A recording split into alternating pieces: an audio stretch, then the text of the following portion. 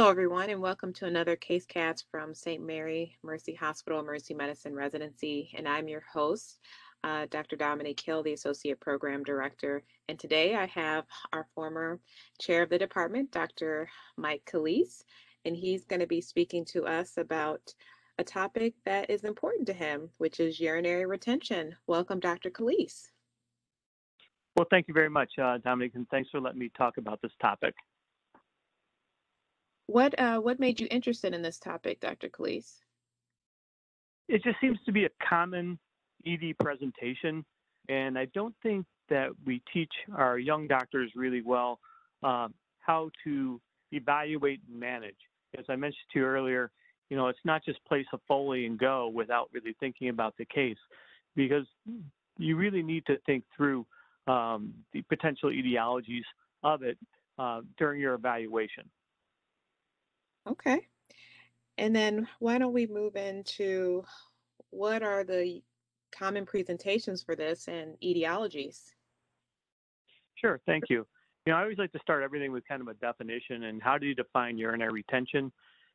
I tend to define it as I have the patient void and I do a post-void residual calculation either by ultrasound or after placing of the Foley catheter. And by definition, post-void residual is greater than 100 ml, is diagnostic for acute urinary retention.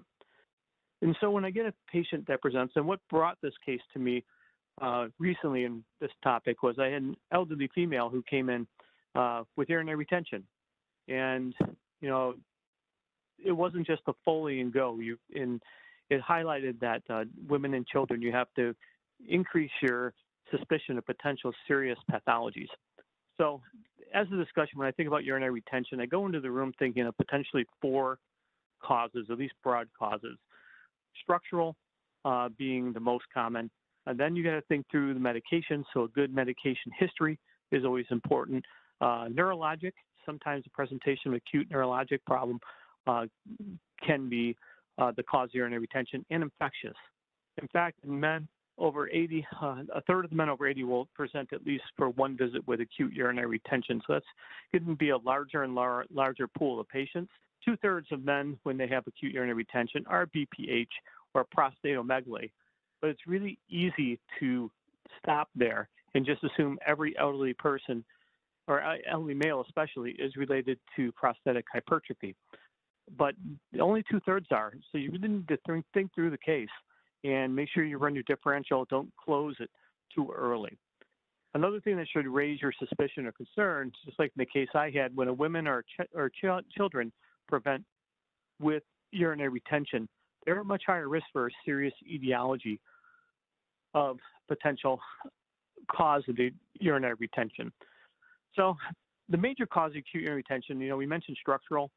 With adult men, BPH is very common. 2/3 would be the cause, but you also have to consider other causes structural, such as urinary stricture, compression of a pelvic mass, a blood clot, especially after instrumentation. Constipation can cause urinary retention. I've seen that a fair amount. Bladder and urethral calculi, phimosis, paraphimosis. Women, be concerned about a gynecological neoplasm. Fibroid can do it. Pelvic abscess, ureteral stenosis, constipation like the male. And then children, think about posterior ureteral valves, congenital malformations, constipation, neuroblastoma, which I saw once when I was a resident with a remarkable surgeon who diagnosed it on clinical exam. And then medications is the second thing, and that's where I think a good medication history is important. Look for the anticholinergics, the antihistamines, the antimuscarinics that patients can be on, some of the anti-epileptics. NSAIDs actually in elderly can also cause some urinary retention, so keep that in your differential as well. Toxicology, anticholinergics, frequently one of the ways you can diagnose in that anticholinergics is look for urinary retention. Some pathomimetics, MDMAs, opioids, and some of the herbal remedies also can cause urinary retention.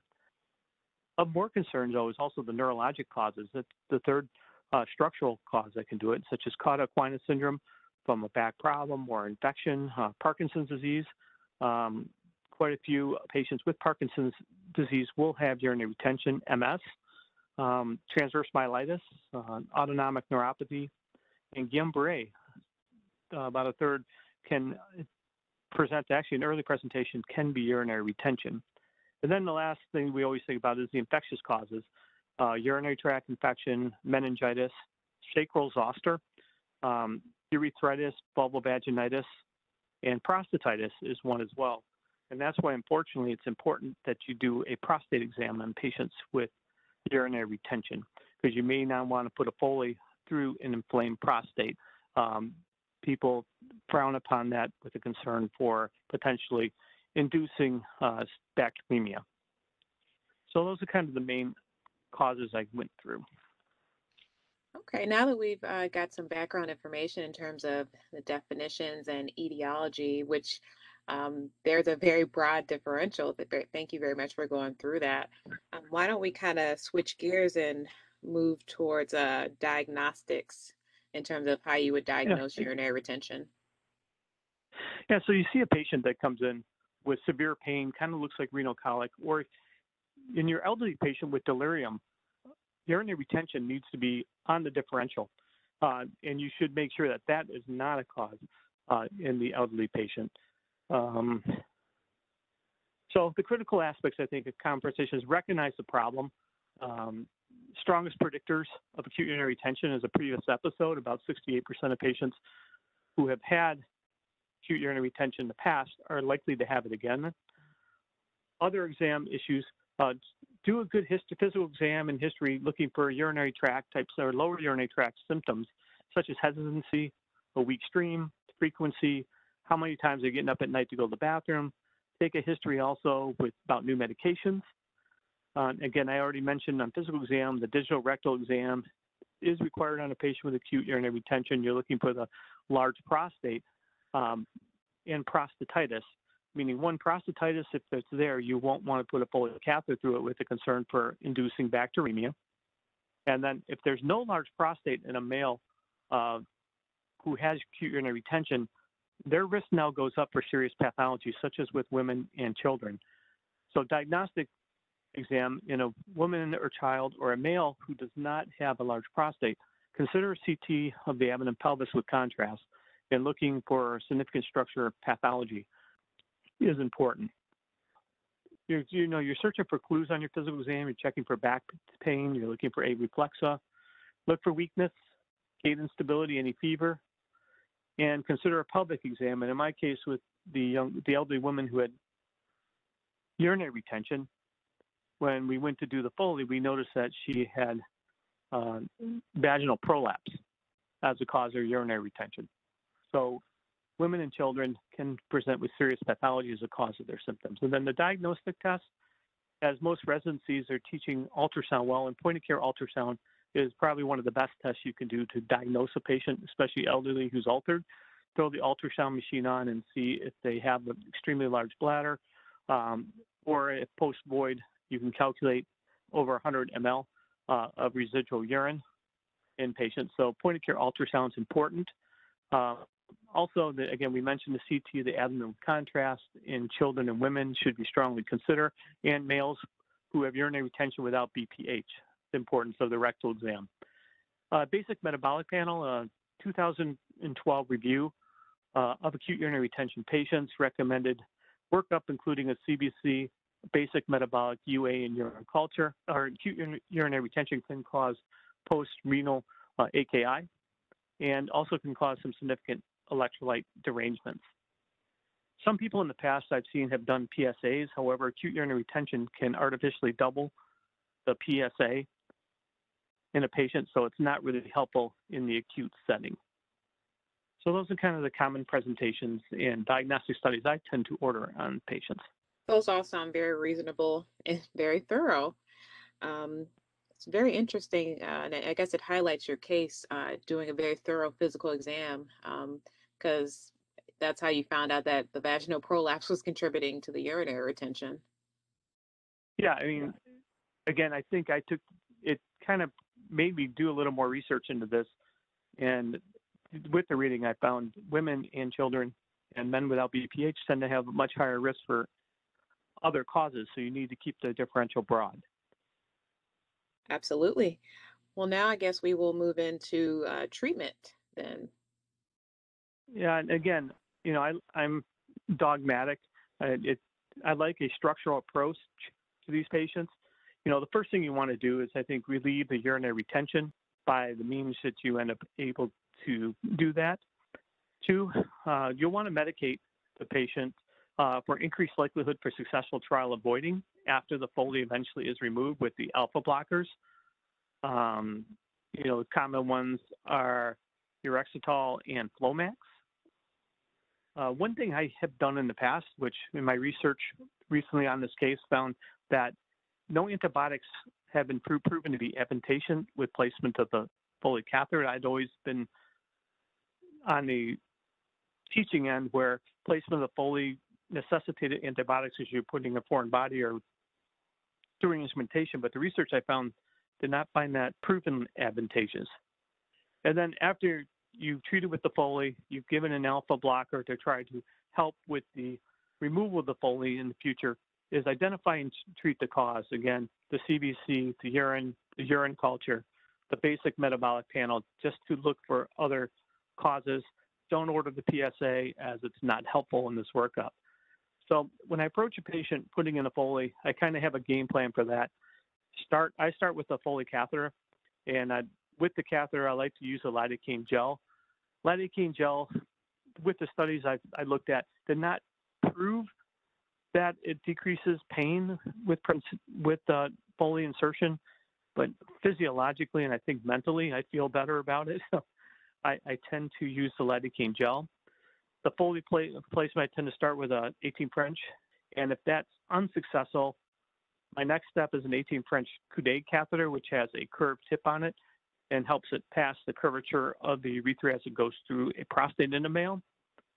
If I'm unsuccessful with an 18 French Coude, I do a firmer tip catheter called a silicone tip catheter that's 12 French. That helps you get through the urethra sometimes better. And if that fails, a suprapubic catheter. My review of the literature mentioned a lot about ER placement of suprapubic catheter. It just hasn't been my experience that that's done often, but they found that there's less complications, there's less infections.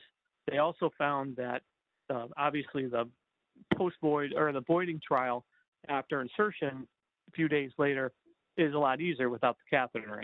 Another thing I found with urinary leakage around catheters, I found kind of interesting. I had been with a dogma that a larger catheter was required, but that doesn't seem to be the cause. That usually it's uninhibited bladder spasms. So they recommend antispasmodics such as ditropan or even pyridium. If you find leakage, a lot of times if you can control the spasm, you can control the leakage. So I learned something doing the research for this presentation. And then the last part I really try to think about is disposition. Close follow-up with urology is important with these cases because of the serious potential causes of the retention. In fact, many times when the patient sent home, they found a significant number that had serious causes on follow-up by urology. So who do you admit with acute urinary retention? You always have, based on your gestalt, that's always one. Any concern for sepsis or emergent or pathologic causes, I think requires an admission, or if the patient has significant acute kidney injury, that can happen. And then in the research, I kind of said, well, when should they see the urologist? What's the follow-up time? And looking at some of the studies, it seemed like 3 days out was your best timing for the follow-up. So you've placed the catheter, you've relieved the obstruction, you put them on the alpha blockers for best chance of having successful removal. But 3-day urology follow-up seems to be the best for success with removal and lowest number of complications.